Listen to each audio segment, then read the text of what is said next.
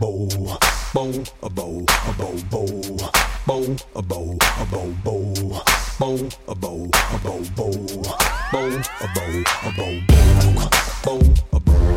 Greetings, cowards. Welcome to Gaming Fix episode 71. I am your host, Andre Cole. Can you feel that? I feel it in my jellies. I feel Alex Jolina. That is worrisome. You are very far away.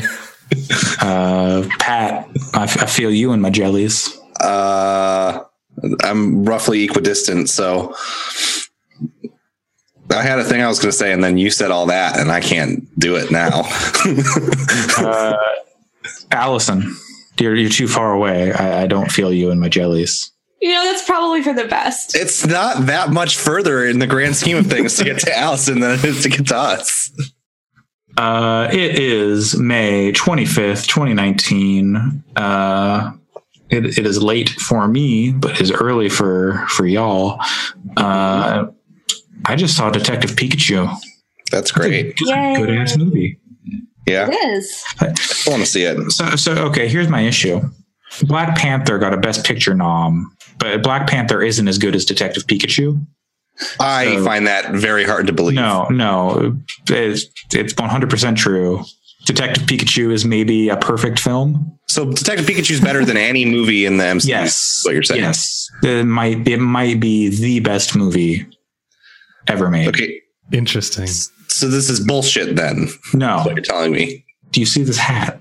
So I should not watch this film because you're just it will ruin cinema for you. Me bullshit. It will ruin cinema for you, and I don't know if you want to do that to yourself. I saw John Wick 3 this week. I'm guessing that's better than Detective Pikachu. Detective Pikachu is 6.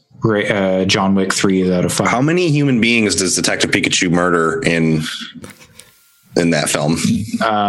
None. He saves a bunch. Okay, well, John Wick kills 167 people, I think, approximately. Hey, you know what? There's enough murder in the world. There's enough. I didn't count. Someone else did, though. Okay. Okay. I was like, I sure hope that you weren't sitting there in the theater going, oh yeah, that's another one. And I would do that. I would go back and see it and record. It's a very good movie. Well, I haven't seen John Wick 2, but having seen John Wick 1, I honestly don't know how, because it just goes so fast. He's just like, boom, boom, boom, boom, boom. Yeah, that's still a thing. I'd be like, no, I missed one. I would say that John Wick 3 is probably the most brutal of those movies too. So yeah, okay. I was warned by Jessica. There's only you can't like ease off. I guess you could. But there's the thing I've always told people about John Wick is that it's so video gamey that yes, it's very violent, and yes, there's a lot of like bloodshed, but that there's not a lot of gore or anything. Yeah, no, it's a lot of like squibs or CGI. Yeah, it's still not a lot of gore, but there are some, like someone's neck gets broken in a very their like head is like to the side kind of way. There's still no like actual gore, but there's some heads that get exploded, and they cut away so fast that you don't see anything. But you know what happened. Yeah.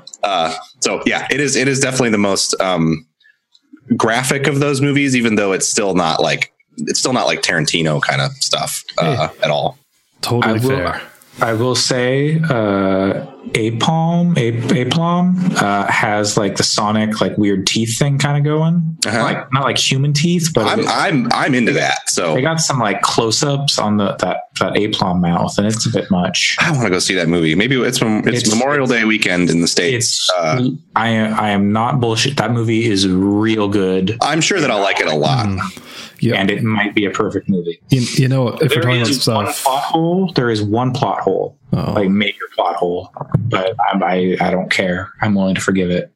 Yeah. If we're quickly, it makes the Pokemon anime. The Pokemon anime is canon to Pikachu. That's amazing. I didn't know that. This is 20 years after the first Pokemon movie. Wow, they that's actively cool. reference it. That's very cool. That's crazy. Yeah. But yeah, if we're talking about stuff we've been watching, I'll very briefly say I've been watching the HBO Chernobyl series. It's real good. I don't know if I can do that to myself. It looks phenomenal, but does it have a bunch of puppies like Drew Scanlon's cloth map feature about Chernobyl? Sadly not. I think maybe that's for the best. Yeah. Based on the subject matter of the video game that I'm playing this weekend, I don't know if I can also handle watching Chernobyl. Yeah, I don't know. Okay, so if we're also recommending things that we were watching, the new Lonely Island special, why am I finding the Bash Brothers? Is that what it's called? The unauthorized Bash Brothers experience. I know nothing about baseball, and this is about baseball in the 80s, and yet is this like their really Tour de France like movie? Or was that Lonely Island, or was that just no. Was Andy Samberg part of that? Harrington, John Cena were in it. Tour de France. It was an HBO thing. It was like a fake Tour de France. I've heard John Cena's in it. Hangs dong. So I know what you're talking about. Eddie Samberg is in it. Okay. I had convinced myself that wasn't real. That I had made that up. It was pretty good. Was that in the 45 hours in hell or something, like the tennis one they did with Kit Harington and Andy Samberg? Weird. Yeah, they've done a lot of HBO stuff. But anyways, no, this is on Netflix. It's 30 minutes long. They call it a visual poem, right? Because it's basically just the songs and a lot of fake pretentious like stuff. It's really, really good though, and I wholeheartedly recommend it. I'm probably going to watch it as soon as we're done recording this. And like I said, like people are going, oh, is it like if I don't know baseball? I'm like, you don't need to. You just know a hard time. Yeah, you just need to know that these are from baseball from the late 80s, and they used a lot of steroids. Like that. Does anyone have soggy bone syndrome? No, soggy bones. Okay. Is Jose Canseco in there? Oh yeah, he's one of the main characters. Great. Oh God.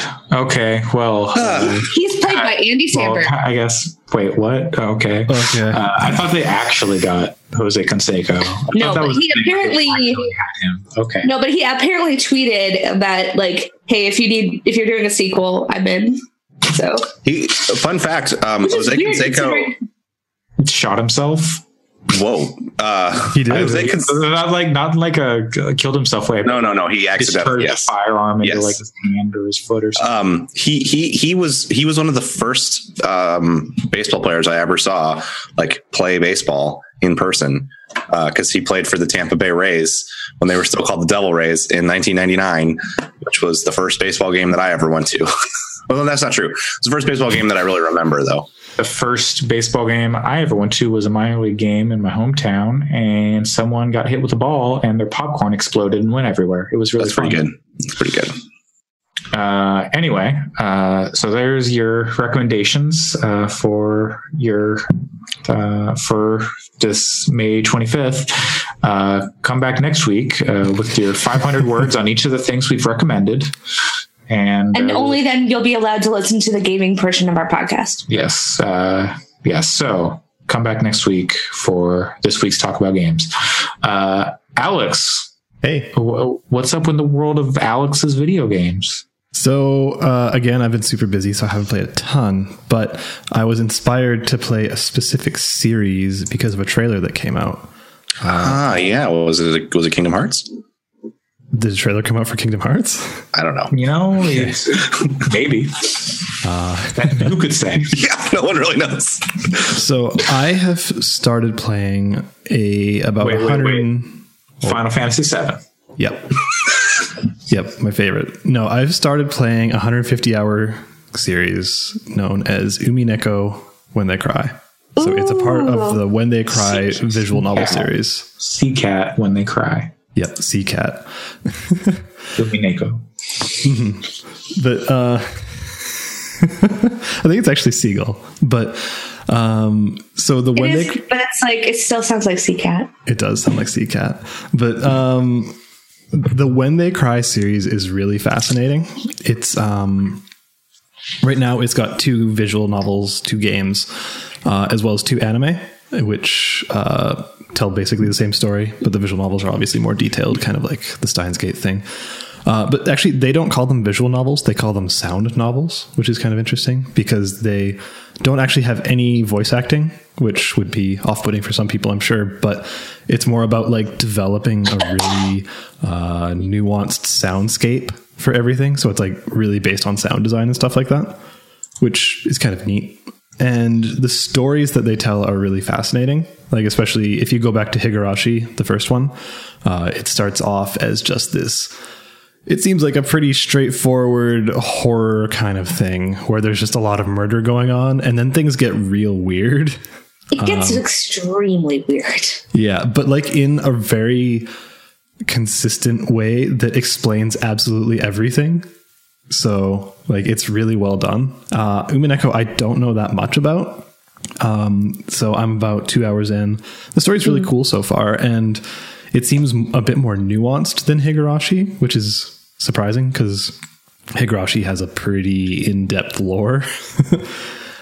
So yeah, I'm going to be continuing with this. It's a really long series. I don't have that much to say yet, other than the writing is extremely good and the localization is extremely good. But the reason for this was that there was a trailer that came out just last week for the third entry in the series called Syconia When They Cry. It should be coming out this summer, and it was so buck wild that I had to know what happened in this second entry because I didn't know. Because both Higurashi and Umineko, so the first and second ones, are kind of set in the 80s and have this like, I don't know, kind of antique store vibe to them. That's the best way I can put it. Like, there's no technology, like they don't even really have cell phones, like 80s cell phones. It's just very grounded. Whereas the new trailer that came out is basically like cyberpunk and like got neon lights and it's like super modern and it's like they're doing some spy shit or something. And like all the characters that they show are new, but they, through voice acting, you hear them reference some of the previous characters that have shown up in the series. So I'm just wondering, like, okay, how did they get here, and what happened in Umineko for this to be, something reasonable to happen? So yeah, no, that's what I've been playing. I was thinking that I needed to play Umineko eventually, so I'm really interested to hear how you feel about it. I also need to play Higurashi because I've only seen the anime and I love it, but yeah, want more. So be warned. Well, not warned, but if you're going to play either of them, make sure to get the updated versions because you're not going to want to play the originals with all of that original art because it looks like ass. Real bad. Like doo-doo. Yep. And I will say that the trailer for Syconia, the new one, the art currently looks like ass because it is that original artist and writer. So that'll be a bit tough to come to terms with a little bit, but it's fine. Interesting. Okay, wait, is this thing playing on the stream now, the trailer? Yes, correct. Okay. What? Okay. Yeah. Okay. Yeah, the art is kind of ass. It was no, that's not even what is that, like, okay, like the art, whatever, but it's just the content of the what is happening. Okay. Yeah. It's certainly not very antique story. No. Yeah. Oh, it should be noted. I don't know if you can hear my cat going. It should be noted. Is that the sea cat that we've heard of so much? Yeah, he just wants to speak his mind this morning. But it actually has a simultaneous release in North America and Japan. Oh, dang. Which is very rare for a visual novel. That is good. Yeah, because I was looking at Higurashi on Steam, and apparently they haven't finished like translating all of it. Yep, they're releasing kind of every chapter as they translate it. So I was like, I want to play the whole thing. Don't do this to me. But if they have a simultaneous release, that's cool. Yeah. But when is that due out? Summer. Okay. Hey, that's almost basically now. You could probably play it right now. I don't know. Who could say? I'll start it right now. Who's to say? Either way, the series is really cool. Looking forward to seeing what happens in Umineko that explains why they can, travel seemingly 50 to 60 years in the future with the same characters. Is it okay? So same characters in the future. Okay. The character, they only reference one character, and it's kind of a side character.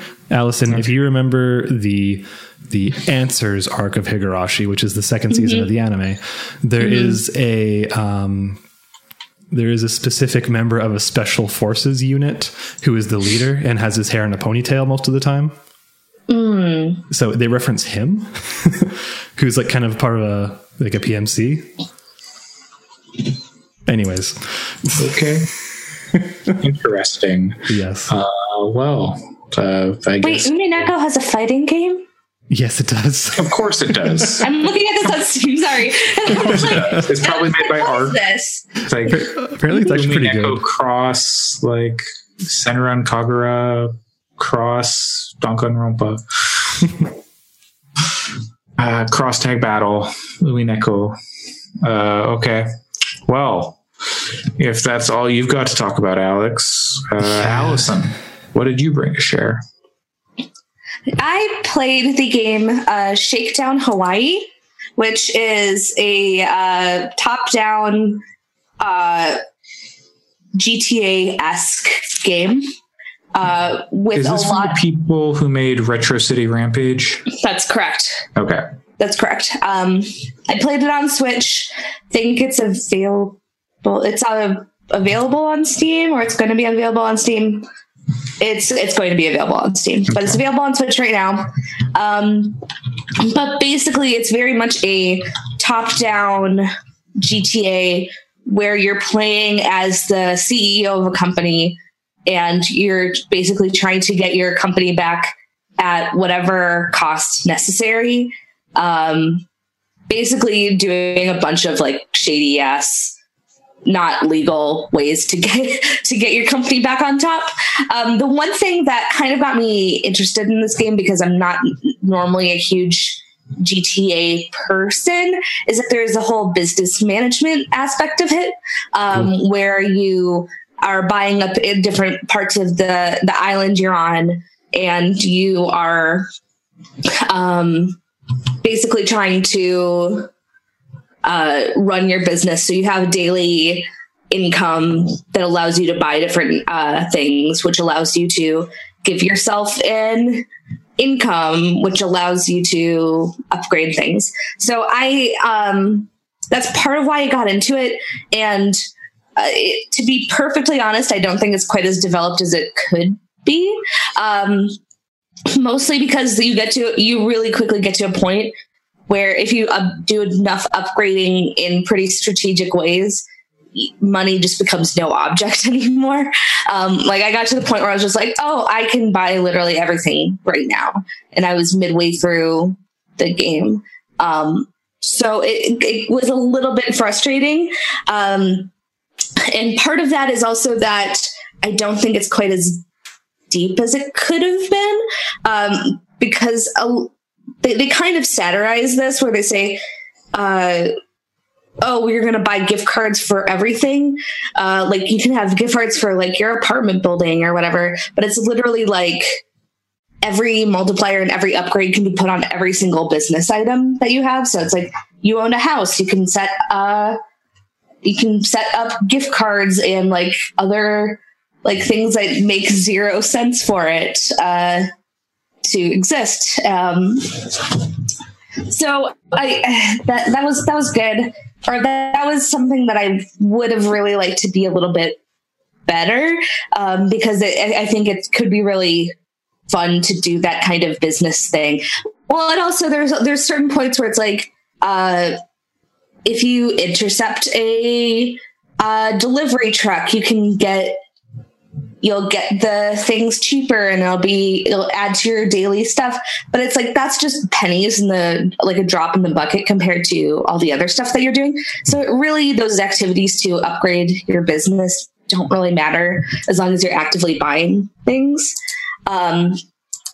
Yeah, but other than that, it's pretty serviceable GTA, like where you're roaming around the city, you're shooting things, have a variety of weapons, a variety of activities you can do, and it's all has this very not at all subtle critique of capitalism, which I have to say I'm a fan of, but I don't know if it's necessarily in any way necessary, just because it's very much like companies are going to do anything to increase the bottom line, and that's kind of it, but just in different forms.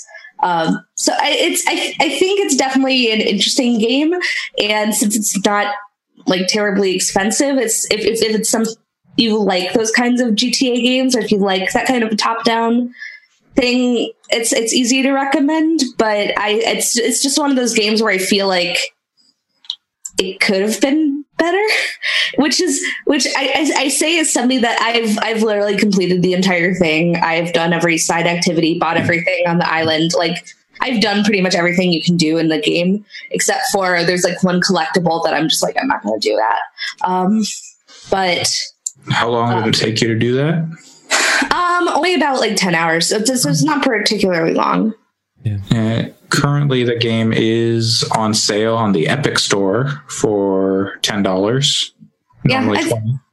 Yeah, it's normally $20. It's I bought it for $20 on Switch, which isn't terrible. And it is. There are a bunch of like individual challenges that are pretty fun. One where you're in a monster truck, for example, and have to like crush as many vehicles as you can to get points to like have it be like a little. It's just like a little side activity that you can do for fun, and there's like little side activities you can do with pretty much every weapon in the game, which one of them is a hair dryer, one of them is a flamethrower. So there's definitely fun to be had, and I think that with the price, it's definitely easy to recommend for that price. It's just something where I kept like feeling like, man, this game could be so much better. It's interesting because I had the same reaction to Retro City Rampage when I played it. Same here. Like, I happen to like the first two GTA games quite a lot. And so I was excited to play Retro City Rampage, and then it felt just like super thin. I think I played it for like 2 or 3 hours and then was kind of like, this ain't it. Yeah, I had a very similar experience, Pat. It felt like the kind of game that, like, it didn't feel like it had any real direction to me. It felt more like you just sort of drove around and blew stuff up, and I didn't feel like there was any kind of progression. It didn't feel grounded at all, like progression in any sense, not even just like, I don't know. I was very disappointed in that game. So this game looks a lot better. Yeah, and there's definitely progression in terms of having like the business. Yeah, that seems like it adds a fair bit. And then also there's a full story through it. So Retro City had a story. It was just so incoherent to me that it was like impossible to follow, and it was very like it's just so stream of consciousness that it was hard to really like get invested in any aspect of it, because it was like, now we're making a Back to the Future reference, and now we're making this reference, and now you're going to fly across the city, and then now you have a bazooka, and then now you have a machine gun, and it was all just very like, what are we doing? This is so scattershot. Yeah, I never played it, but this is definitely a lot more, I'd imagine, more cohesive, since it's all really focused on from the footage we business and capitalism. I just think that it's like, man, this game could be amazing if you had just done a little bit more with like some of the business management aspect. With some I mean, look, like Retro City Rampage was definitely going for the GTA 1 and 2 vibe. It looks like this is going kind of for the Chinatown Wars vibe. I don't know if you guys played that, but it was I like that one a lot too. Yeah, on the original DS. I think it's out on iOS and Android now. But yeah, that game was all about, like, it was that over top-down style, and also all about the business. So, Allison, if you haven't played Chinatown Wars, I might suggest to try it, just to kind of see if you like it. It depends on a little bit on how you feel about drugs, because there's a lot of drugs. Yeah, it's a lot of like selling cocaine and stuff like that. Yeah, I mean, I don't have interested in them myself, but no. I just I just know some people who were turned off by how but I don't mind them the references to drug trade was like it's not subtle in any way. No, and it, unlike other GTA games where you might like have a mission where you have to take the drugs somewhere, in Chinatown Wars you are strategically taking over neighborhoods so that you can sell drugs in them, which I know for some people might be a bit of a trigger. So I would say that is a content warning going in. Otherwise, it's a pretty awesome game, and it doesn't do it in a time that's inconsistent with the rest of GTA. So and I actually might check that out, because I haven't really gotten into any of the any like GTA 5. I didn't really ever get into, or Vice City or San Andreas, but I kind of might like it better with this top down. The business. It's not. I'm a fairly big GTA fan in general. I wouldn't say that it is my personal favorite one, but I think there is an argument to be made for it being the best of those games mechanically, because it has a lot of stuff going on that that hasn't been done in other games in that series to that degree before. GTA Online actually kind of gets at some of the stuff that they did in Chinatown Wars, but that's such a wild separate thing that it's not really. that thing is basically turned into Trackmania. It's fucking in more ways than one. Yeah. I'm listening. I played a few hours of that last weekend too. So yeah, play Trackmania. That's the takeaway. I meant GTA Online, but I would play Trackmania too. Trackmania. Oh man, that game's so good. It is. I've put a lot of hours into that. But you can. There's GTA races now where you can like the tracks are Trackmania tracks, literally like above the city. Mm-hmm. They are big, huge, and there's ones where you can transform into different things, and it's wild. It's very fun, but it's weird. Allison, I feel like I must have more than 62 hours in Trackmania too, but yeah, maybe you had the separate Nadeo launcher for a while. But Allison, do you know if this game, with the current game, do they plan on having like any kind of mod support? Like, are there going to be custom levels that people can do for Shakedown, or? Oh, that's a good question. I honestly don't know. Yeah, especially since I was playing it on Switch. Maybe on but on PC probably. Did Retro City Rampage have anything like that?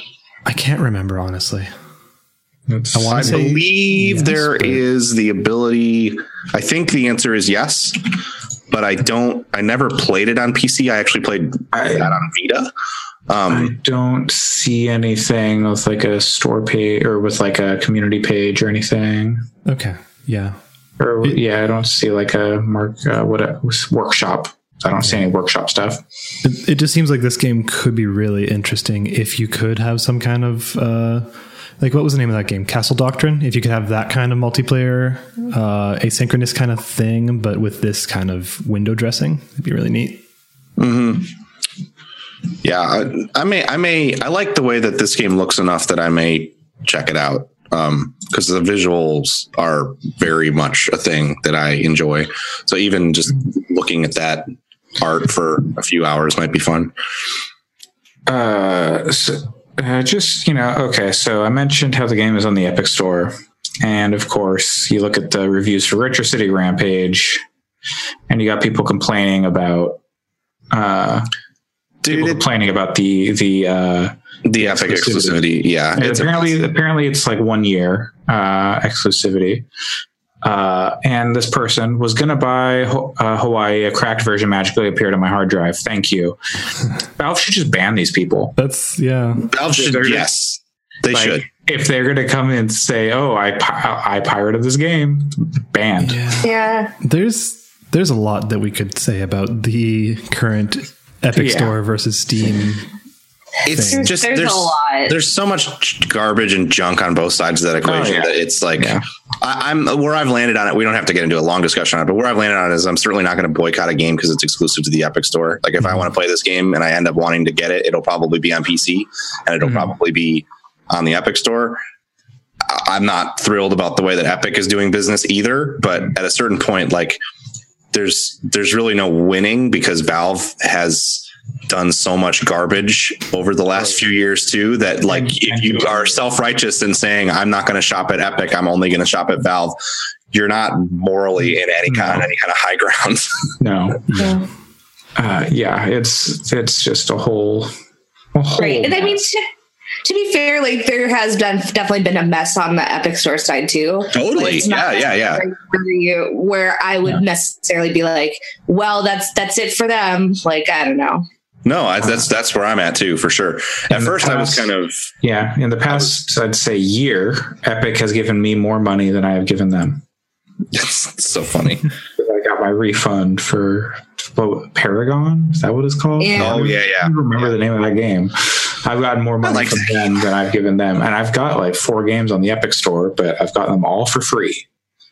Yeah, I bought Hades. That's the only thing I've purchased so far through the store. But I'd like to play that Observation game. That's Epic exclusive right now, and this game looks interesting. There's the Outer Wilds is coming out next week, but I'm going to play that on Xbox. I think so. That's less of a thing. Yeah. Pat, you've got a lot of stuff, so I'm just going to talk about what I've got first. That sounds good. I'm not planning on like going into detail on each of those games by any means, but you should go first.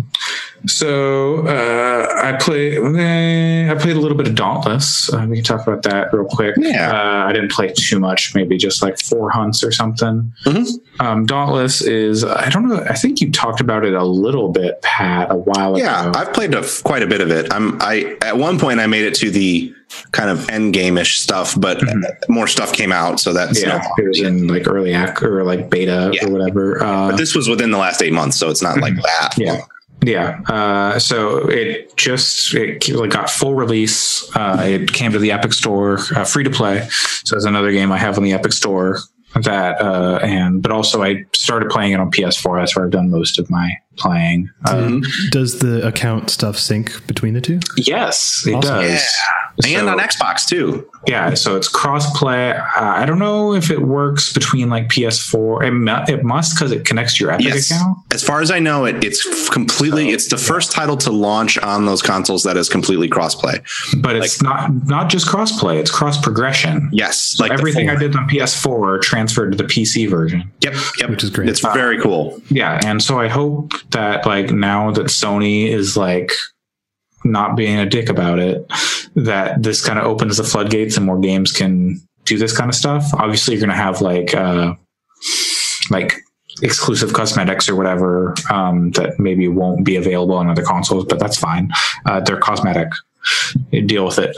So that's it's cool that they are making that option there. Yep. But it is weird. Like, I don't know. Like, I'm not sure what use case. I guess maybe if you have like a PlayStation at one parent's house, an Xbox at another parent's house or something, that could be a use case. Or there are a lot of ways it could work, like PC to console, but I'm like, I'm definitely not like, I'm not under the illusion that everyone's living room is like mine or everyone's setup is like mine, but I play stuff pretty equally between Xbox and PC. So the PC to console makes total sense. Oh, you mean console to console? It's like, it's probably just a function of the fact that it's already doing it PC to console. So why not just make it cross everything?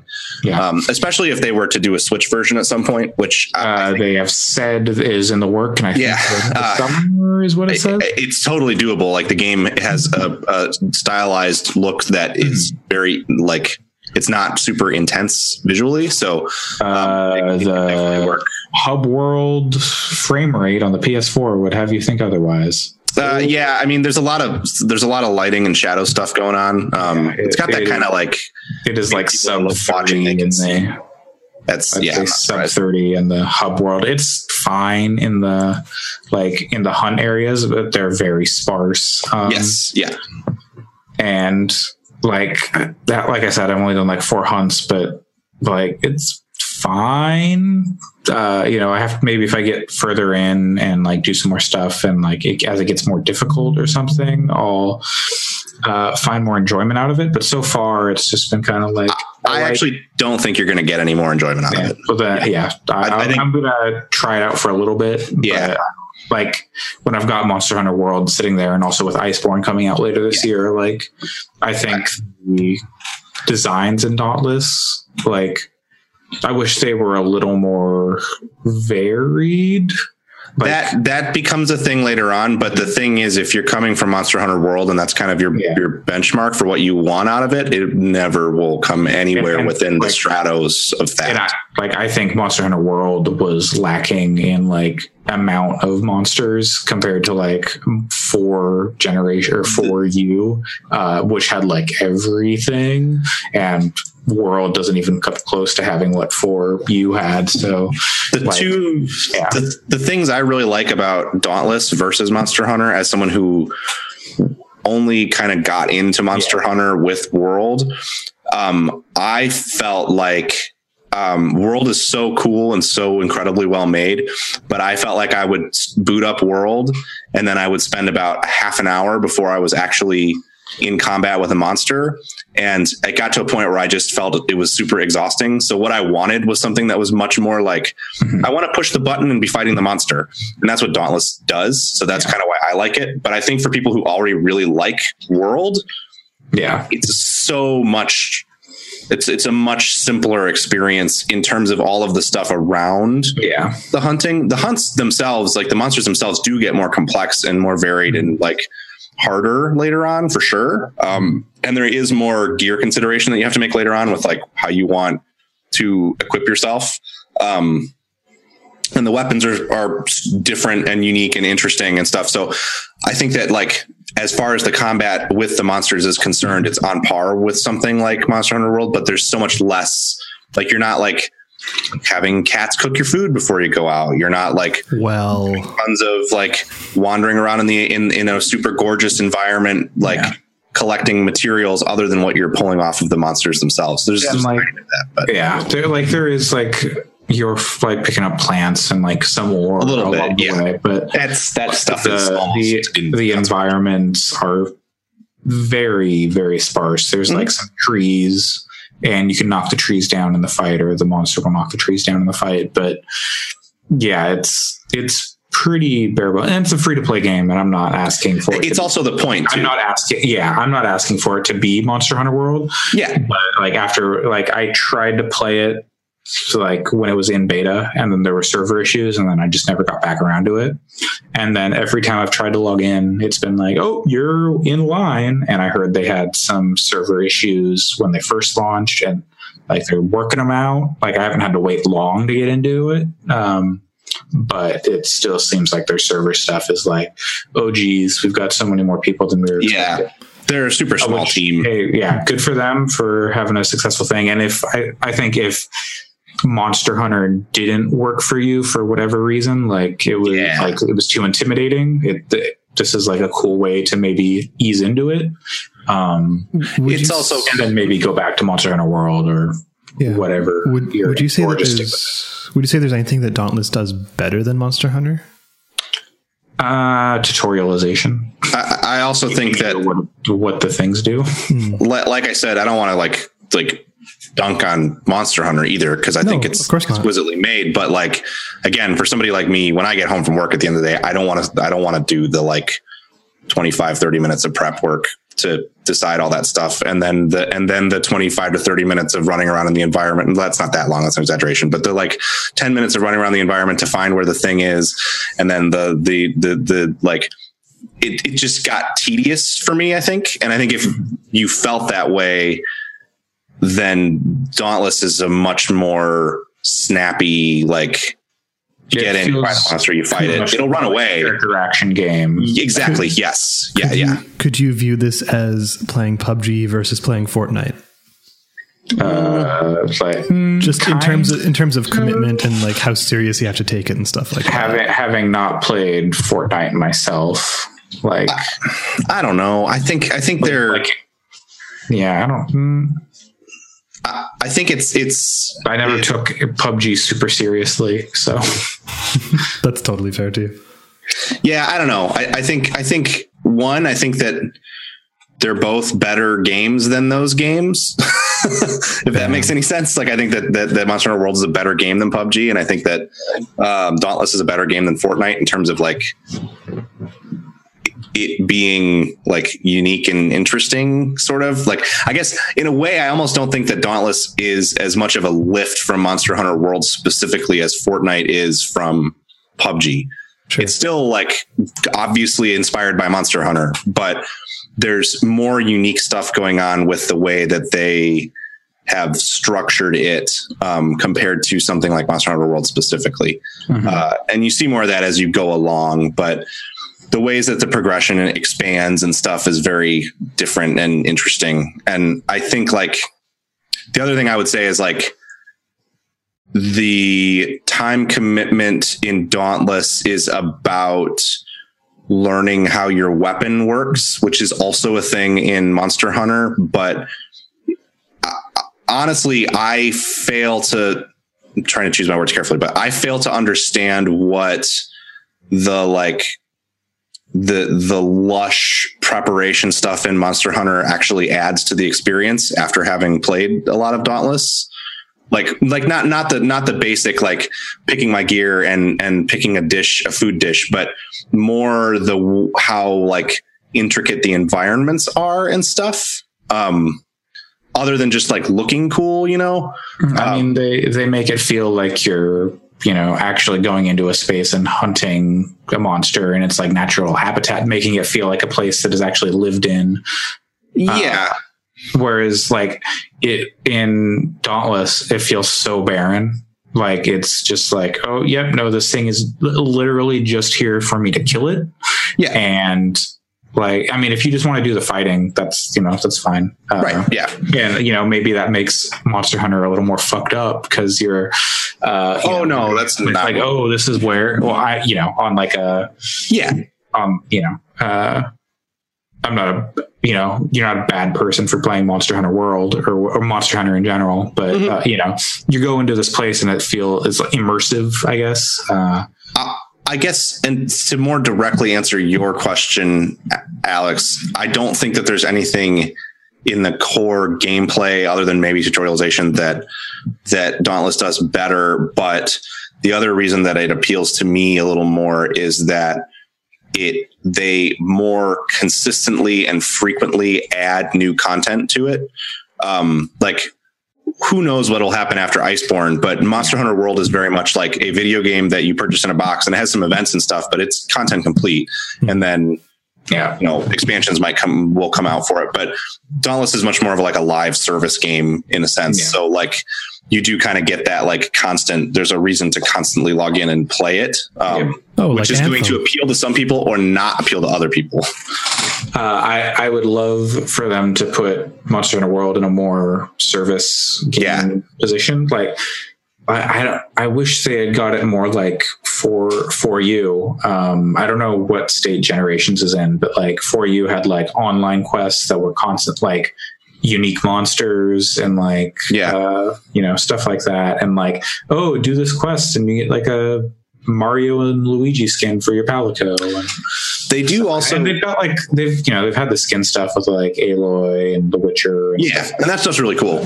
I need to play that game more, but that's And I would actually like to play it more side by side with Dauntless to try to kind of understand, because what ended up happening with Monster Hunter World is I played it for probably like 25 hours and the whole time really, really enjoyed it. And then eventually when I got to like the third area, I think that was when it started to feel like super hard.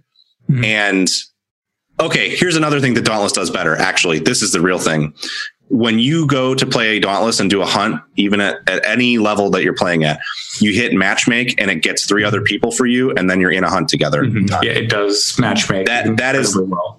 Now that I'm thinking about it and I'm trying to like articulate it, it's not I think it's as much that as it is the prep time stuff in Monster Hunter, because I think I could get around that because of the other kinds of games that I like. But I think I hit a point in Monster Hunter where it was becoming very, very hard and I didn't really have specific people to play it with. and the matchmaking got to a point where it was like, I guess I could search for rooms and then see if they're hunting the thing I need to hunt. Whereas with Dauntless, you pick a monster, you hit play, and there's a quick play option where you just get matched with someone for their hunt that they're specifically doing, and then you get bonuses for playing in quick play. So that is, at its core, that's the thing it does better, I think, is that it is very much like you can have a group immediately. And it surfaces a lot of information and just gives it to you right there. Like, oh, this monster is weak to this. It's going to do this much more damage or this much less if you're using this kind of weapon or like this element or whatever. So it gives you a lot of information up front, whereas Monster Hunter is like, oh, go look at the almanac and read about, you have to fight this monster like 6 times. And then you can know like, oh, here's its weak point and it'll take extra damage from this kind of like thing and stuff like that. And I don't necessarily think that's bad either with the kind of world that they're trying to create in Monster Hunter. And I mean, I'm kind of like contradicting myself now with the like being frustrated about the prep time thing. But the more that I'm thinking about it, the more I think that what I said as prep time, I meant as it's just hard to get into the game in a sense that it is playable, like, cause you need people at a certain point. You can knock out a hunt in Dauntless in like 5 minutes, depending on like the level. Like the early ones are really quick. Later they get definitely harder. The other thing that they do later that's interesting is they start to introduce, and Monster Hunter may do this too. I didn't get to the very end of the fights, but they start introducing some like really wild monsters that do things like there's one that's like teleports. It's like kind of like Night Stalker, and it can like pull you into this dark world where you have to like survive specific attack patterns, and then it spits you back out into the world. And you have to like anticipate portals that it's going to come out of and stuff. Like it gets like real wild with some of the void based enemies and the astral enemies, which are like specific elements. So there are later on, there is some crazy stuff that kind of happens with the monster design. Well, I've got nothing but time right now. So, and that's another nice thing that it's not better than Monster Hunter World because you just buy Monster Hunter World and then you have the game. But Dauntless is very much, from what I've seen anyway, not pay to winny at all. Like you can, obviously it's all PvE co-op stuff anyway, but I've never felt compelled to spend money on anything because it's mostly cosmetics that you can buy. They've got a battle pass going right now, and I did get some like grenades and stuff from like the second level. There's stuff you can buy for sure that is gameplay affecting, but it's all basically like stuff you could craft easy. And it's just time saver stuff because you can drop into the worlds and like run around for 10 minutes picking up herbs, and then you can craft like the same amount of potions that you can craft all the potions you need, or you can spend $5 and buy like 500 potions so you never have to craft them again. So it's all time saver stuff. There's no like buy this cool sword. So that part of it's pretty good too. I don't know. I'm gonna give it some more time, but like if you're already deep into Monster Hunter World, maybe you don't need to, but also maybe, it's nice to have like a steady stream of content coming while you wait for Iceborne or whatever. Yeah. I think definitely if you have like a group of people you're playing Monster Hunter World with, it's going to be, this game is probably not going to work for you in a lot of ways because it feels so sparse by comparison. It's also going to depend a lot on whether or not you like the art style. I happen to be like kind of infatuated with the art style, but it's a lot less, like you were saying, like it's very sparse compared to Monster Hunter World. Like the environments are. No, the environments and I don't, but like I actually kind of like the way that looks. I sort of dig that like animated kind of style of the world. I think the style is fine. I think it's just that there's nothing in it except some trees and like the occasional like waterfall.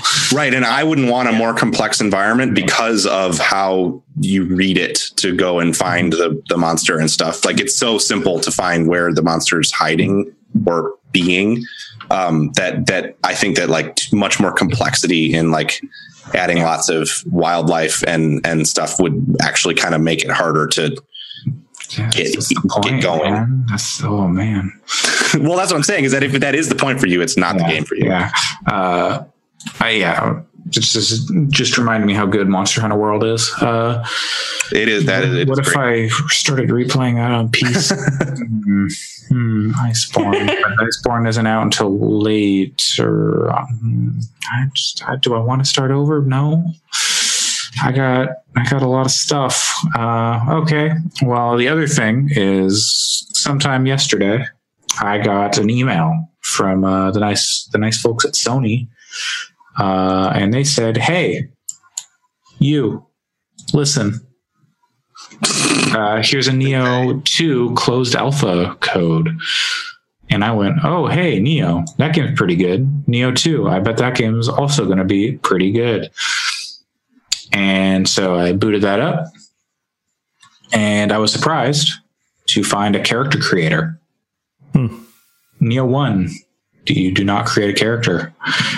You just start out and you're some white guy, and you go to Japan to chase down some other guy who like stole your wife, who was also like a spirit who lives. Wow. Who's like this happens in this is the opening cutscene. No, I'm joking. The opening level. You escape from prison, and then In England. Yeah. And then you go to Japan, but it's the guy stole your wife, who is also your spirit, guardian spirit.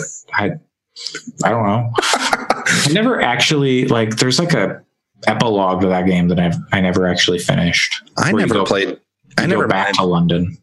I definitely didn't manage to actually play through that game. I played the first few areas, and it's very cool. It's long, 80 hours. It took me 80 hours to get to the epilogue, and I never finished it. But that game's cool. And so Nioh 2 seems to be very much a similar game. If you are unfamiliar with Nioh, it is Dark Souls-esque, set in Japan, deliberate combat. You're taking on as few enemies at a time as you can, but set in feudal Japan. But also there are yokai about, or oni, and demons mixed in with the traditional human enemies who you are fighting. The twist on 2 is you are half yokai. Your character that you create is half yokai, half human. So that gives you the ability wherein 1, when you activate your guardian or your spirit entity or whatever, you just kind of your sword got super powered, and you beat people up and did some stuff with elemental damage and whatnot. In 2, you take on a new form, you become a yokai, and you get all big, and then you have I think there are 3 different forms. There's brute, something, and phantom, and they all have different styles of attack. Yeah, so the 3 spirits that are in the demo, the brute one, you have a big club, and you do a bunch of damage. The one I can't remember the name of, your spirit is a shark, and when you do the special move in the yokai form, some sharks come out, and then a big shark comes up from the ground, made of water, and then it damages them. Then it starts playing Baby Shark. And the other one is a bird. Yeah, it goes Baby Shark, do do do do do do, and then the sharks jump out and eat them. Mm-hmm. It tutorializes everything really well for the most part. There are a few things here and there where it doesn't exactly spell out what it needs, but Dark Souls, you kind of get the little bit at the beginning of the game where it's oh, here's how you heavy attack, here's how you light attack. But there are actual tutorial areas and missions you can do to learn how to play the game. But some of the stuff, there's a demon, or a fang break was the name of one of the moves. It was while you're in your brute form, you can parry an attack and hurt people, but I could not figure out the timing on it. They just have it's training mode, so it's, there's just a demon attacking you over and over. Could not figure out the timing on how to do the move. And coming off of Sekiro, earlier this year, where it's like everything was like perfectly telegraphed and like you knew exactly when to do everything. It just felt bad, which is a bummer. And so, like, they're taking feedback and stuff on this alpha. So once I get around to like filling out the, hey, what did I think? Questionnaire or whatever, like, I'll say, yo, this didn't feel right. And can they'll hopefully make that maybe a little better or something. I don't know. We'll see. The combat is largely the same. They've got some, I don't know if they have different weapons. There might be fewer, maybe not everything's in there yet, but they added in this, each weapon has a high, a medium, and a low stance, and each of those stances has different like benefits and trade-offs. Like the high stance is very slow, but it's more powerful. Medium stance is kind of like your jack of all trades, like decent defense, decent attack.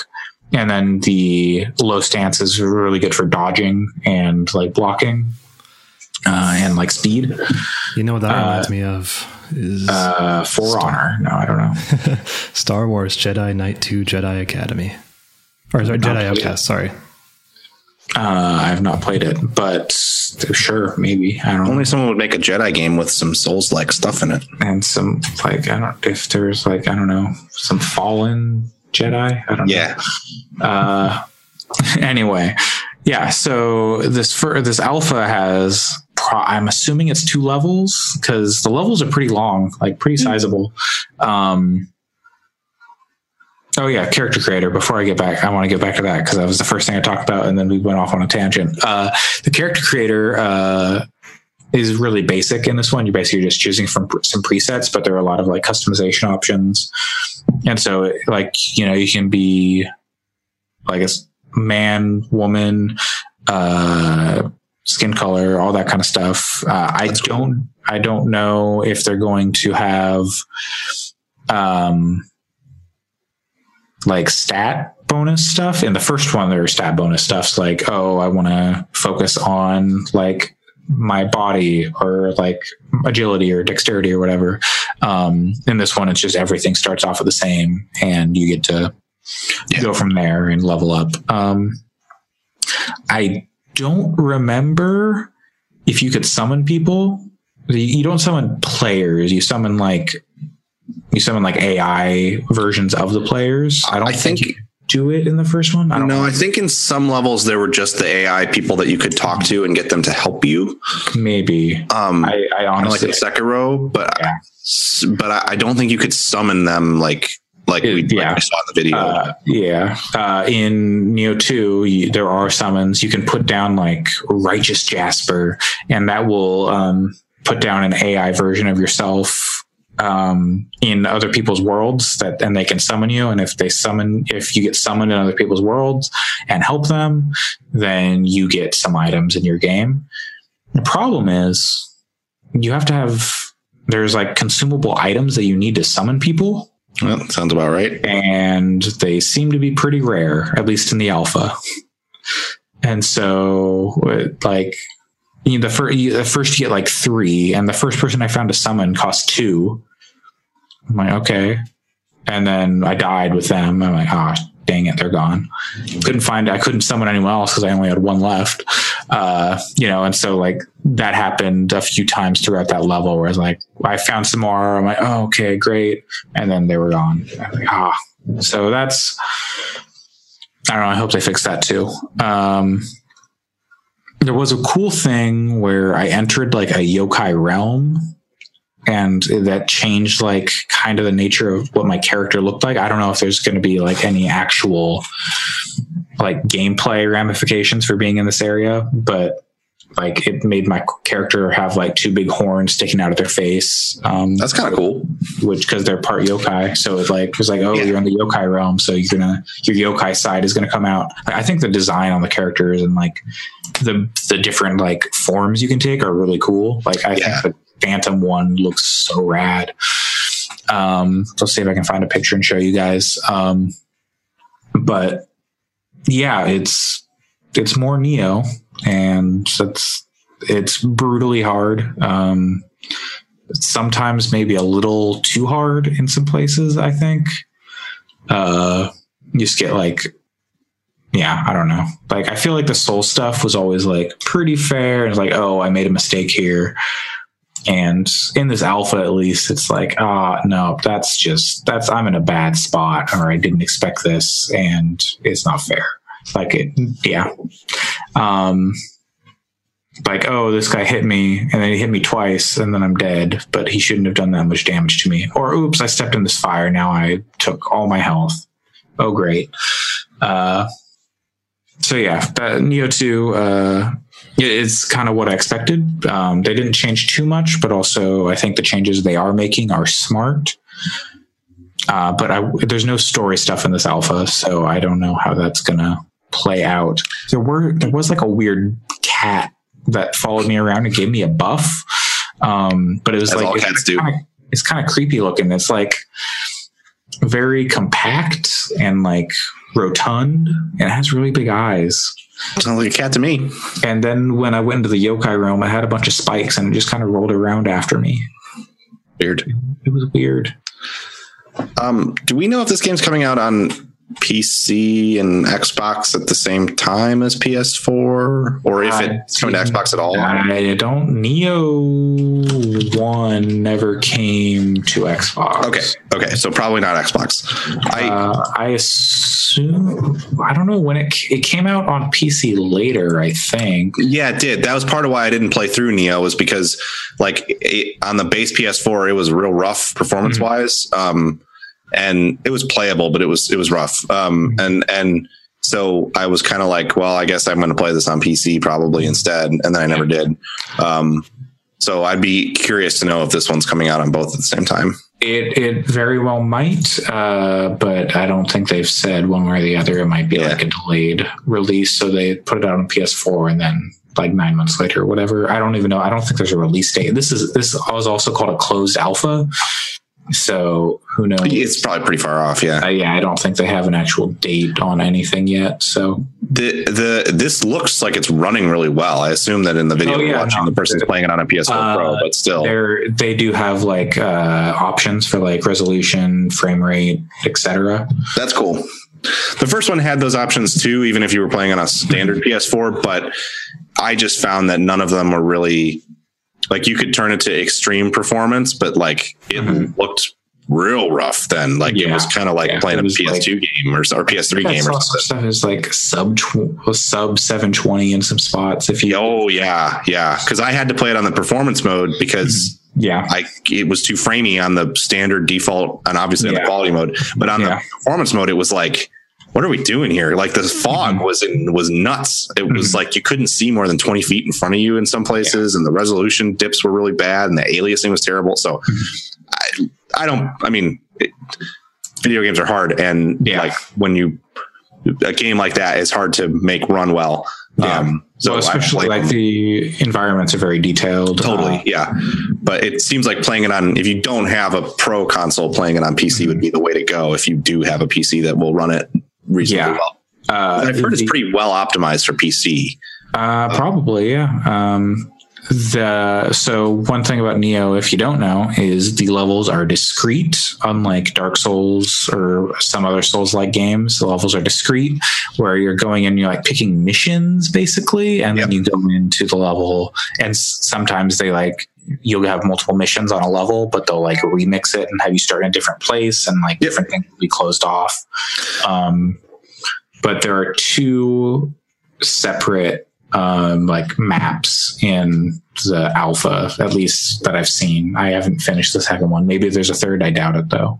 They're kind of like Hitman levels though, in that there's a lot to kind of learn about them. They have I remember playing in Neo 1, they vary in size too. Some of them are like relatively small, but still really detailed. And some of them are huge, like a whole area of Dark Souls in one map. So it's discrete maps, but they're definitely not like they're disappointing at all. They're really cool. And there's one in the first one that's like I don't even like a ninja house basically, and it's just filled with like trapdoors and like secret things in the walls that you can go through, and just finding your way through that place was a nightmare.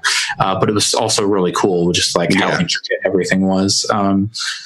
So it's like there are a lot of different levels and maps. So it's not just, one thing.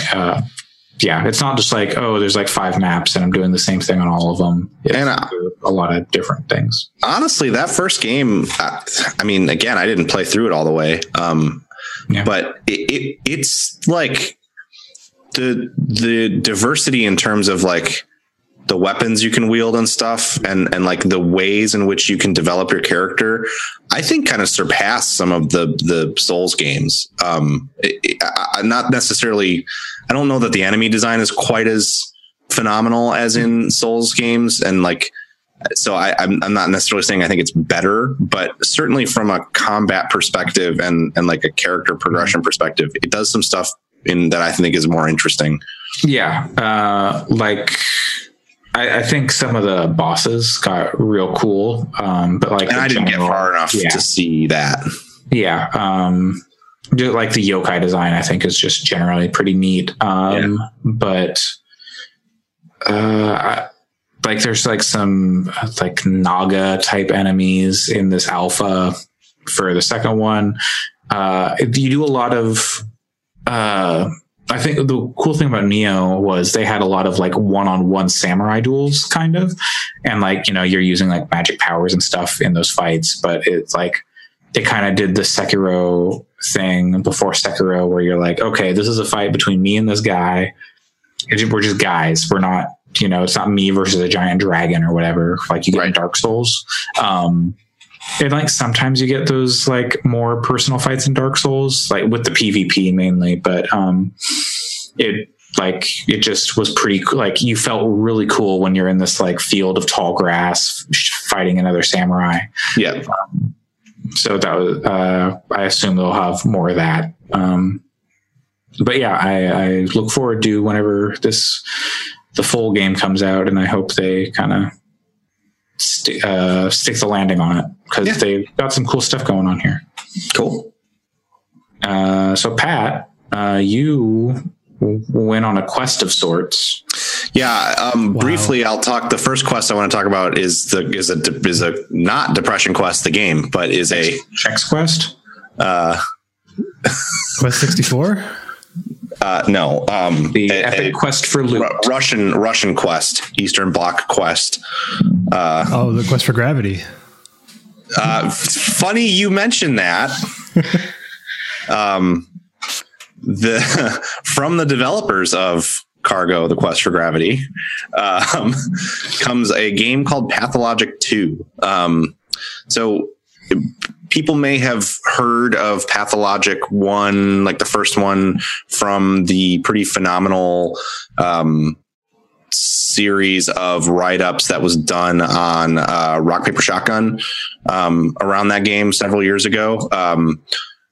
Pathologic in general, the way it was originally sold to me was as a decision simulator, which is an interesting way to put it. But the idea is, at a base level, the idea is that you play as a surgeon who has come back to their hometown in Russia. I think it actually takes place in Russia. I'm a little fuzzy on it because I don't know Russia very well as I should. But it's a small town, or a relatively small city, somewhere in Russia. And you're the surgeon. You come back to the town you're from. Nobody really remembers you because you've been away for a long time. And then by a few days in, a plague starts to ravage the city, and so you have to kind of use your medical knowledge to try to help people. And there's an idea of like you might be able to develop a cure for it if you are good enough. And then people say, no, we don't want your cure because what if it kills our kids? I mean, there's still a little bit of that in there for sure. Actually, basically, this is probably one of the darkest games ever made, I would guess. It is extraordinarily kind of crushing to play it. And the original was very, very, very rough around the edges. The translation was terrible. I think it was Ice Pick Lodge's first game. And it looked bad. It ran bad. There were lots of bugs. The translation was very bad. It was hard to play it, almost impossible to enjoy it. But it has this thing about it that is it's just so weird and so interesting. And it has an internal mythology and logic that does make sense if you play enough of it to see where all of the seams and cracks are. So anyway, they kickstarted a remake of the game that they did release as Pathologic HD, which is like,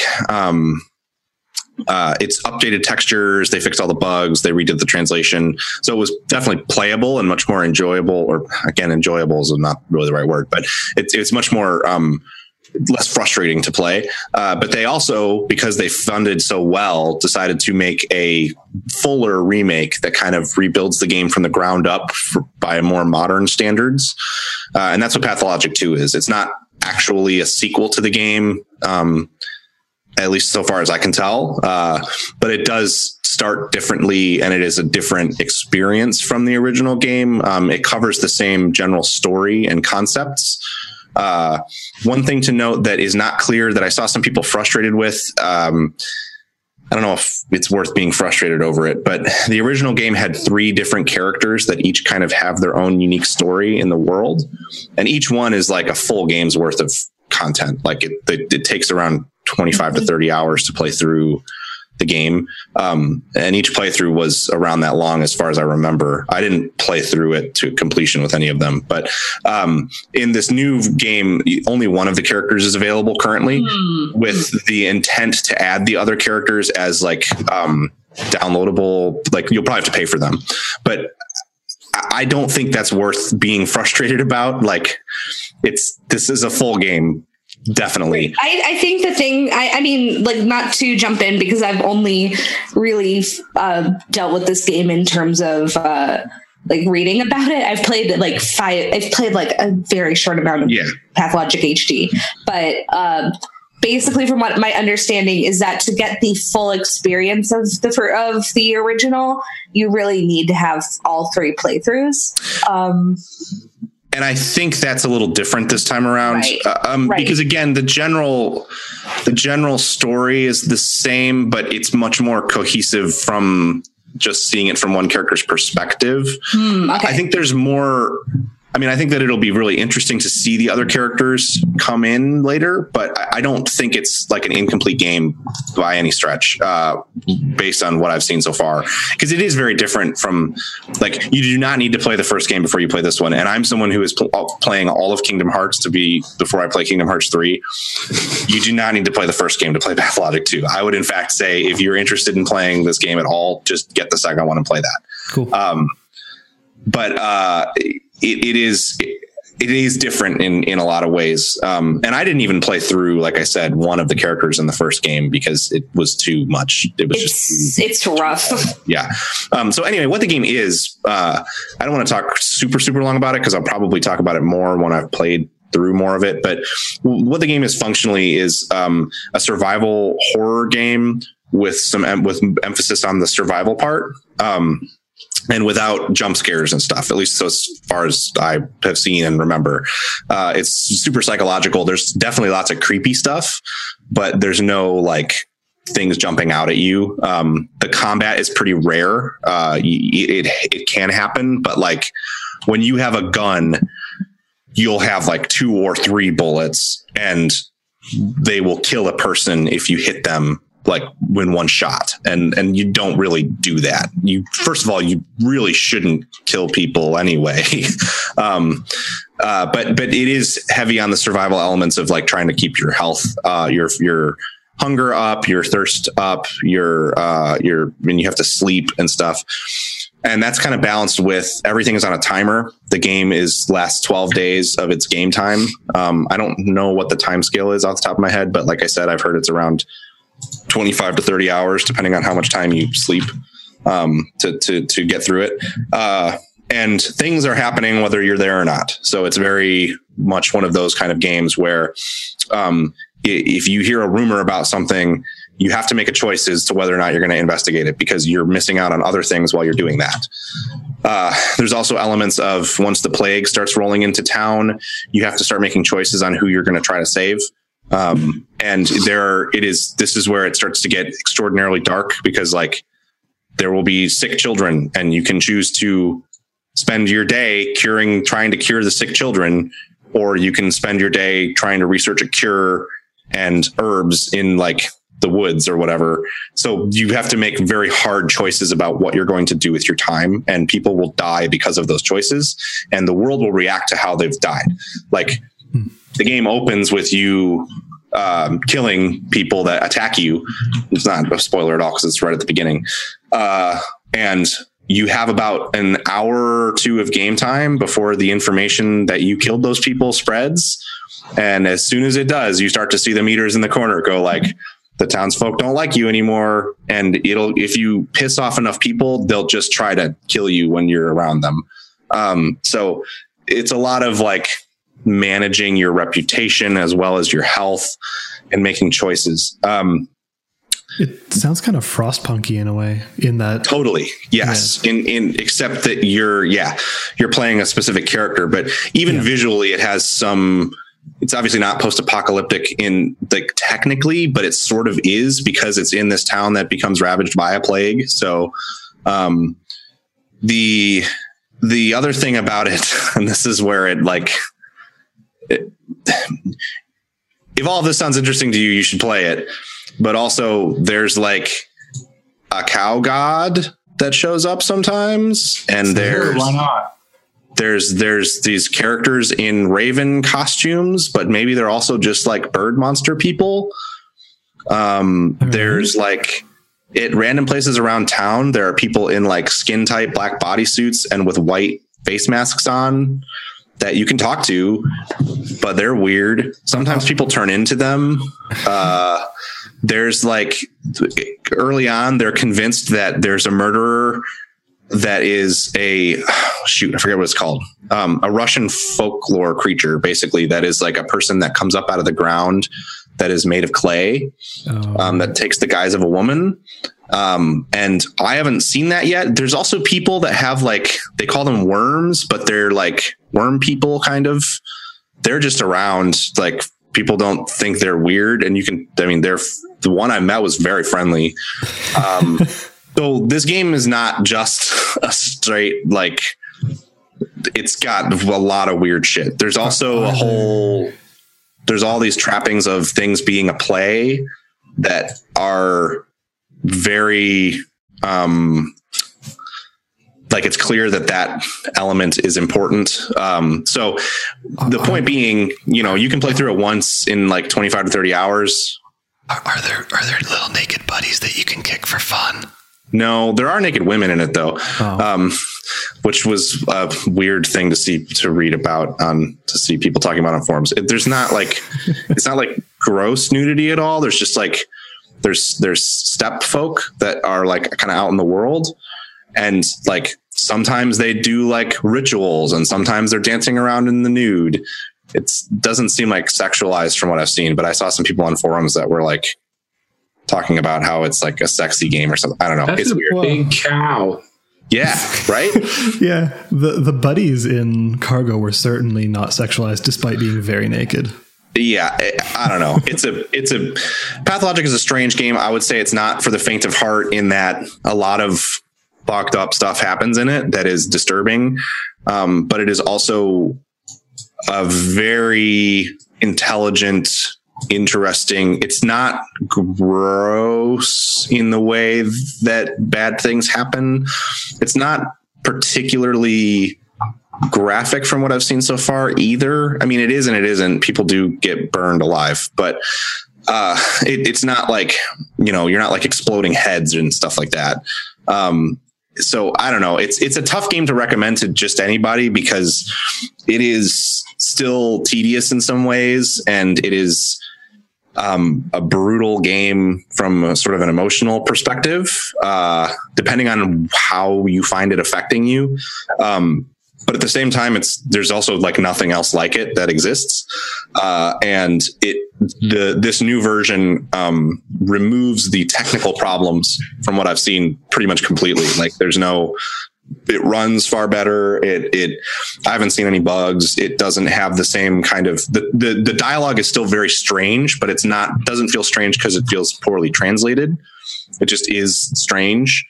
The interface is way better. You kind of have like this interesting sort of journal mechanic where you can see your thoughts, and that's kind of gives you the notes on what you should be doing or what you could be doing. But you should be prepared for it to be a bit of a slog in certain ways. And it also is worth noting that because of the nature of the game, if you really want to get the full experience of it, you're going to have to play it more than once and like do different things with your time. So you could probably play it for around 100 hours to really see everything that's going on and get a full picture, or you could play through it once and kind of call it good. But I don't know, like there's a slaughterhouse that children live in that like used to be like a religious site. It's weird and interesting in ways that I really like. If you like, I don't know. I think like depending on how some of the darker stuff, like Alex, you might really like this game a lot. I don't think you would really like the survival elements of it as much, but it might be worth it just to see all the strange story stuff.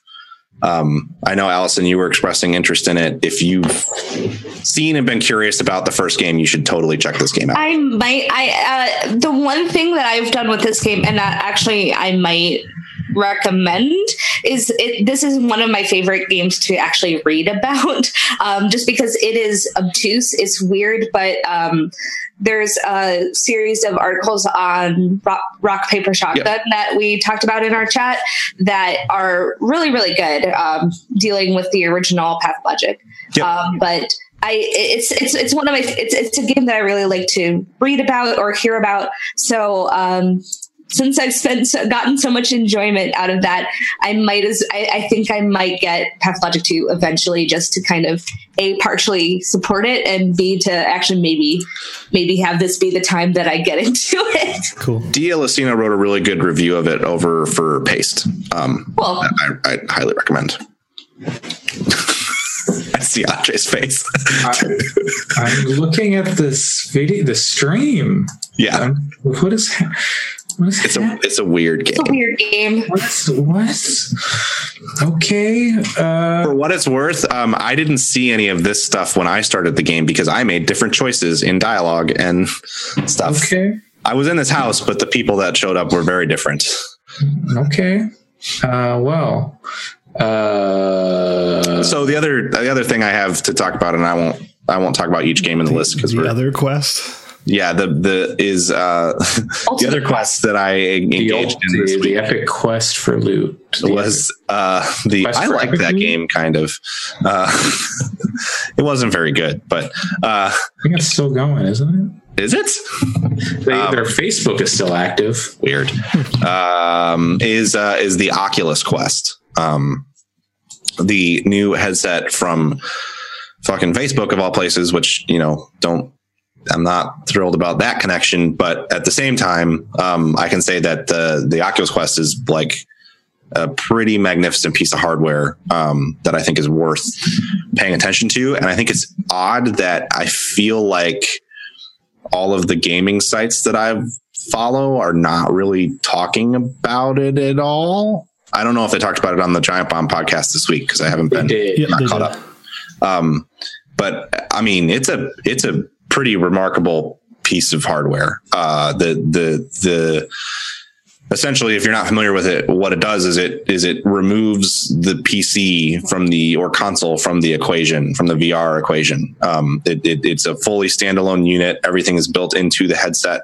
But unlike phone VR, like Daydream and the Oculus Go from last year or the year before, the Quest is more or less console quality games, and running with like serious touch controllers, the same controllers that the new Rift S is shipping with. And they're on par with, Vive's controllers and other Oculus controllers in the past. So you're getting, when I say console quality, like I don't know what it actually like frame by frame comparisons with the PSVR, but from what I have, when I've tried the PSVR to this, they seem comparable. So you're not getting like Quest or Oculus Rift or Vive type quality that you would out of a really powerful gaming PC. There isn't a 2080 in here. No, of course not. But it is well beyond what you may have come to expect from mobile VR. Yeah, it's better than a phone. Totally, yeah. And the other thing is that because it's all built into the headset too, like the screens are built for VR, the lenses are built for VR, so it's not like you're plugging your phone screen into a headset. And then on top of that, you're getting like the 6 degrees of freedom that you can't get out of phone VR. So what that means is you can move around at room scale like you would with a Vive. And one of the most incredible things about it is that you just put it on and it works. There's no calibration part. There's like brief setup where it updates the firmware, and then you draw your like room scale boundaries. But it has cameras on it. That's how it does its tracking, is it reads the environment and then is able to like use the 3D cameras on it to like track the depth. So that's how it's like able to track where you are in the space. So what that means, like when you put the headset on, it just gives you a pass through view of the cameras, and then you draw your play space that way. And it takes like, I don't know, 10 minutes to set up, if that, the first time.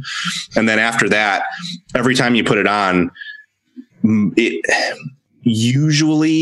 will just go, like if I put it on, I charge it next to my TV and I play about 7 feet away from the TV behind the couch. So I can grab it off the charger, put it on, and then it goes like, oh, you're not in your play space. And it gives me a pass through of the the cameras.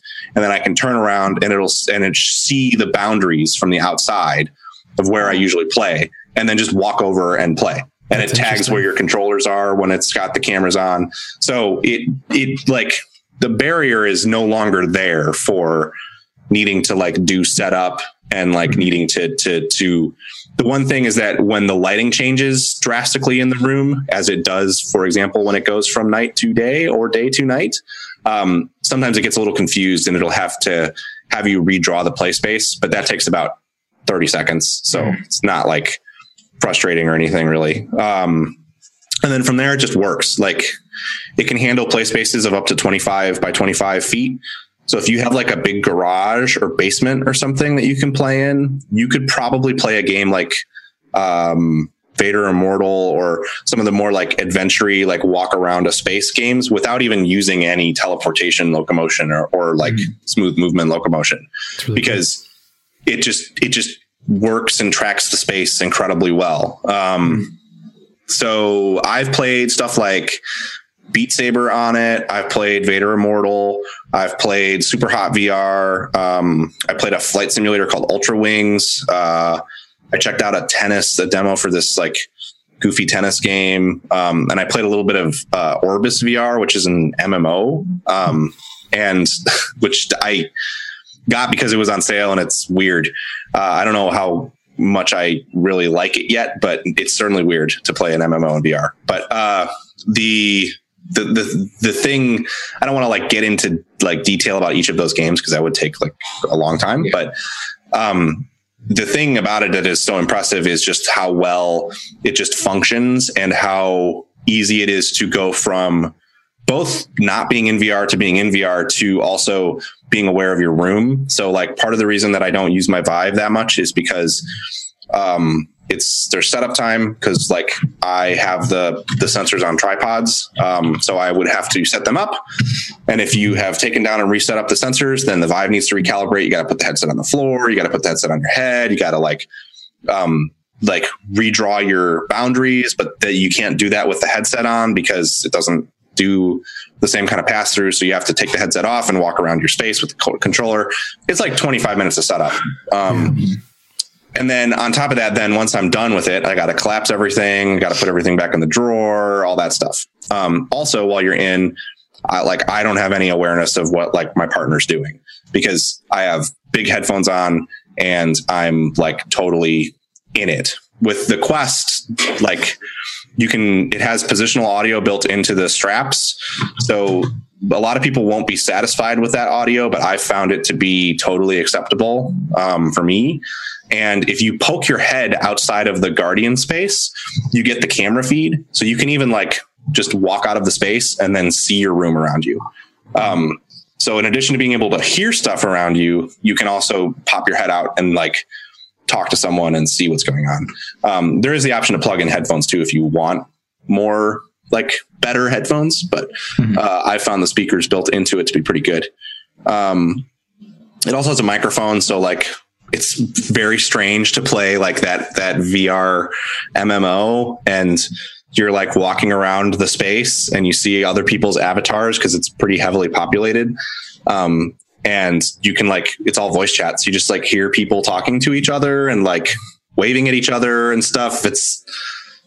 That part's strange. I would say too, like the stuff like Beat Saber works just as well there as it does on the Vive. I've played it both places. There's no custom songs yet, but there is hope for that because you can sideload stuff onto it. So people are already working on trying to hack in custom song support. Personally, I don't really need that because I am not playing it to listen to music so much as play the rhythm component. So if it had good music, then I get the argument for sure. It doesn't really matter to me. I think the music in it is fine. It's not stuff I would listen to outside of Beat Saber, but it's built for it and creates fun gameplay. They've also they already have one pack of songs you can get that are not by the guy. So, they're going to be adding more songs to that too. Is Popstar in it? Yes. Mm-hmm. It has all the same songs as far as I know that the other versions have. Well, the PS4 version launched with all that stuff and it wasn't in the PC version for a while. So no, I think it's all on the PC version now, but I think this might be ported from the PS4 version, but I don't know for sure. It could be, it definitely, they had to downgrade some of the like fog effects and visual effects to make it work on the Quest. And you have to buy it again if you already. Yeah, that's the only. There's a lot of cross-buy titles between Rift and Quest. Like Robo Recall is one I believe that is cross-buy.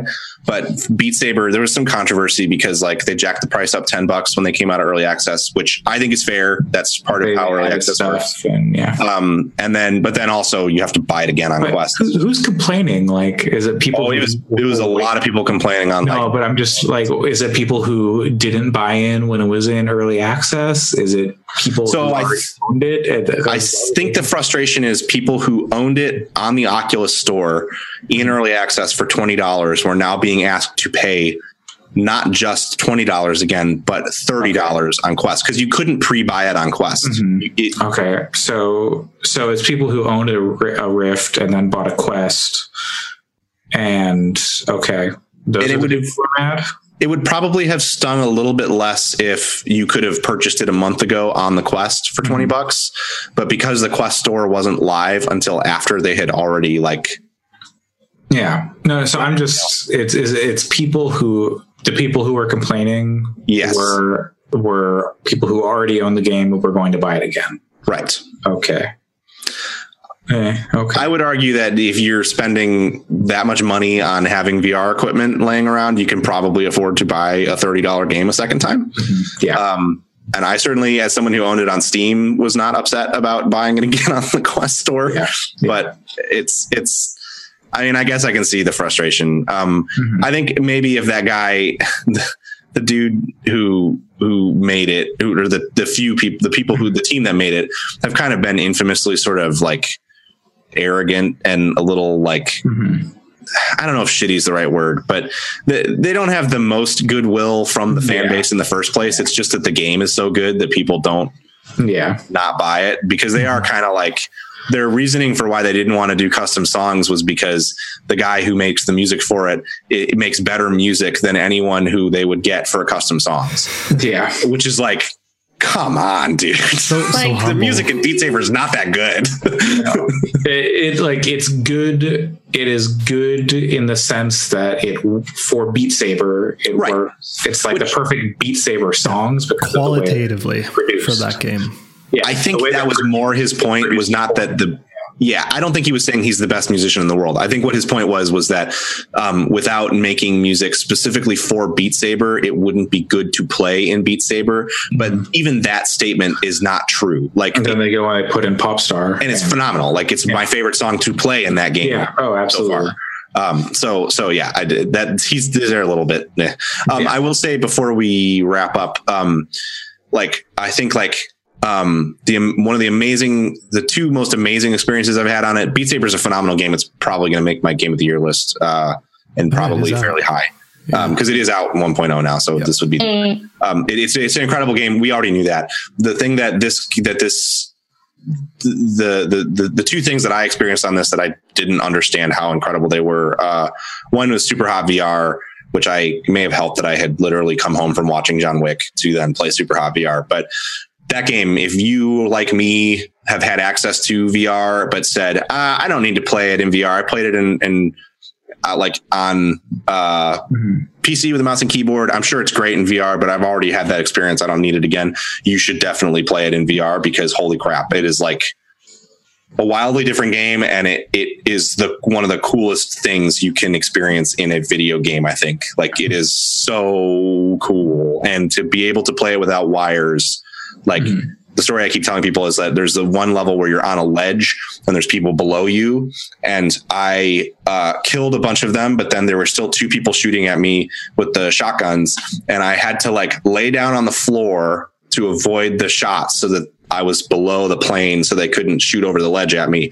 And I reached up and grabbed an Uzi off of a shelf, and then without looking, blind fired over the ledge and managed to kill them both. And it was the coolest thing to go through those actions, because since it's super hot, you can do moves very slowly.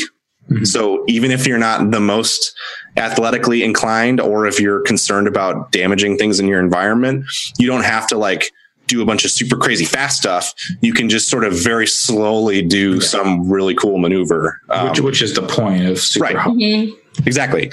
And so you can very slowly dodge out of the way of bullets and stuff, which doesn't sound like anything new if you've played it before on mouse and keyboard, but doing it in VR is a whole new. When you're physically doing it. Yes. It feels so cool. There's a level where you grab two throwing stars out of the air in front of you, and then you can throw them to the side and kill two people without looking at them, if you kind of have played it before.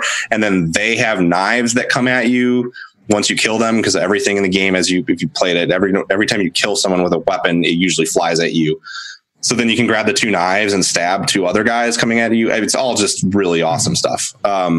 And you should play it if you have access to VR, because it's phenomenally good. Speaking of, God, you're making me want the thing. Yeah, I was going to ask. So, just for me, I haven't bought into VR yet. I technically have a dev kit for the original Oculus, because I did do development for it 5 or 6 years ago, but I haven't bought into commercial VR since it's come out with the Rift and the Vive, or the phone stuff. Do you think the Quest is a good entry point for someone if it's their first one, or do you think it's better to maybe wait for the Quest 2? Or no, I don't think you should feel like you need to wait. I think if you are really concerned with visual fidelity, and you really want to be able to play realistic looking games in VR, that you're probably better off, and you have a gaming computer, you're probably better off picking up a Rift S. But I think that if the Rift S still has a cable, though, and I really think that the thing with the Quest that sells it for me is that it doesn't have that cable. And I think the biggest downside with it, aside from the difference in fidelity, which again is, if you've never used VR before, you're probably not even going to notice. But the only other downside is it's only got about a 2-hour battery life. But as someone who's played a fair amount of VR, you shouldn't play in VR for much longer than that. I'm sure there are plenty of people who would be like, no, I play Beat Saber for 4 hours at a time. Trust me, I did a 5-hour session in the Vive once. Don't do that to yourself. Like play for an hour or an hour and a half and then take a break. So I would say that it's definitely worth that. I like, without having the wires, I think it's better. And it also gives you so much more versatility. Like, I'm kind of thinking maybe on tomorrow or Monday, if I usually get up early now. You shouldn't use this device in sunlight. One, it can't really track if there's really bright lights in your environment. And two, the sun can damage the lenses. But you can totally use it outside if it's overcast or twilight.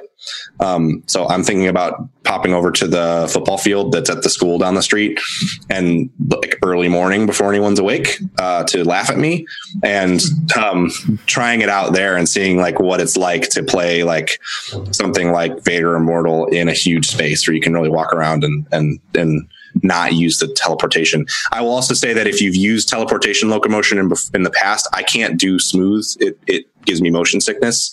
Nothing else really does in VR but the smooth locomotion. So I have to use teleport. I use teleport for Skyrim and stuff, and it's a pain because you also have to like turn, and because of the wires, you really need to use the like click turn. So it's kind of frustrating. With the Quest, since there's no wires, teleportation locomotion works way better because you can see the direction you'll be pointing when you teleport, and you can physically turn your body as you teleport really easily. So it feels way more natural, and I felt like I never had to do the click turning when playing Vader Immortal like that. I'll real quick say too, Vader Immortal is like, from a fidelity standpoint, it's probably the one you notice the tech limitations the most on, because it's like it's kind of more realistic visual style. Mm-hmm. And the characters don't necessarily like look incredible, but it's also a phenomenal example of what just a general narrative experience in VR can be like, because you have a mix of interacting with buttons and switches and physically like hacking doors open, like opening door panels and moving things around. And that feels really cool and satisfying. You have the like exciting moments of like, we're running away from something in VR, and you have like times when you're climbing on stuff and it's really like wild because you look down and you're way up in the air. And then you also have some like action stuff with some lightsaber combat in there. And it's like a really, really good 45-minute experience that gives a great example of what these devices could be used for in a more narrative sense, beyond like the sort of like, this is a sports game, this is a rhythm game. Yeah, beyond tech demos. Yeah. So I'd highly recommend checking that out if you do have one of the, it's currently only on Quest, but it'll be on Rift S later this spring. So that's worth playing too. There's some tech issues here and there in that game specifically that are problematic. Like, it actually crashed for me a bunch, but it didn't like fully crash. It just would drop back to the home menu, and then it was like it was suspended, so I could just jump immediately back into where I was. That was really weird. It was basically like I bumped the home button, but I wasn't. And then there's also some occasional tracking stuff that I noticed more with that game than with other games, but that's all so minor, and a lot of it's based on your environment, and it still worked way better than any other VR that I've used, like right out of the box. So super, super recommended. Cool. I definitely am jealous of you having it, and I can't really justify buying it now. Yeah. I don't want to pretend like dropping $400 on a headset is like not a large expense. Obviously it's a lot of money. I would say that, like, if you're the kind of person right now who is like, oh, should I buy a second console or a headset? This headset, I would say do the headset thing, because it's worth it for sure. It's pretty incredible that this thing is available at that price point, I'll say. Yeah. It, like, when they first announced it, I was like, I don't know. Same. Yeah. Is it just going to be like basically a phone built in or what? But it sounds like they did a good job. I heard a thing. I think it was on the Bombcast like a year ago. They were talking about it, where one of the original problems is that it got too hot. So like you had to take it off. You could only play it for like 45 minutes at a time, because then it would get too hot and like you couldn't wear it. Not like temperature on your face, like the hardware in the headset was too hot. So it would overheat if you used it for too long. And that was when I was kind of like, well, I don't know about this, but it does not have that problem at all. You can, it's nice and cool. In fact, because of the way the headset's designed, it also is nice and cool on your face. Because it has a little bit more venting than stuff like the Vive. Yeah, it's good that they're not, burning people's faces off. That's the first step to a successful product. Step one. Yeah, don't burn people's faces off. That is going to do it for our quest today. In our quest to tell you about video games, all the hottest and best stuff. Next week, I think we're going to do our E3 predictions, because E3 is a nightmare that starts too early now. God, that's right. Oh, wow. It'll start before we have a chance to do a podcast in 2 weeks. So a lot of stuff will probably have already happened or be happening, or not a lot of stuff, like some stuff. So yeah, and like stuff will probably leak. Some stuff's already leaking out. So we'll see how we're. What's the game? What game is going to have their entire marketing campaign decided on leaked footage? Oh man, that's our. Bring your prediction next week. Barry, you got me. You win. We'll see. It was Rage 2 last year. Yep. Let's see. So I'm going to go. I think I'm going to Bit Summit next weekend as well. So maybe I'll have something to say about that. We'll see. Does anyone else have anything they want to mention or look forward to? I'll be moving next week, so nice. Nice and not nice. I hope that doesn't make things too difficult with podcast production. Let us know if we need to pick up the slack anymore.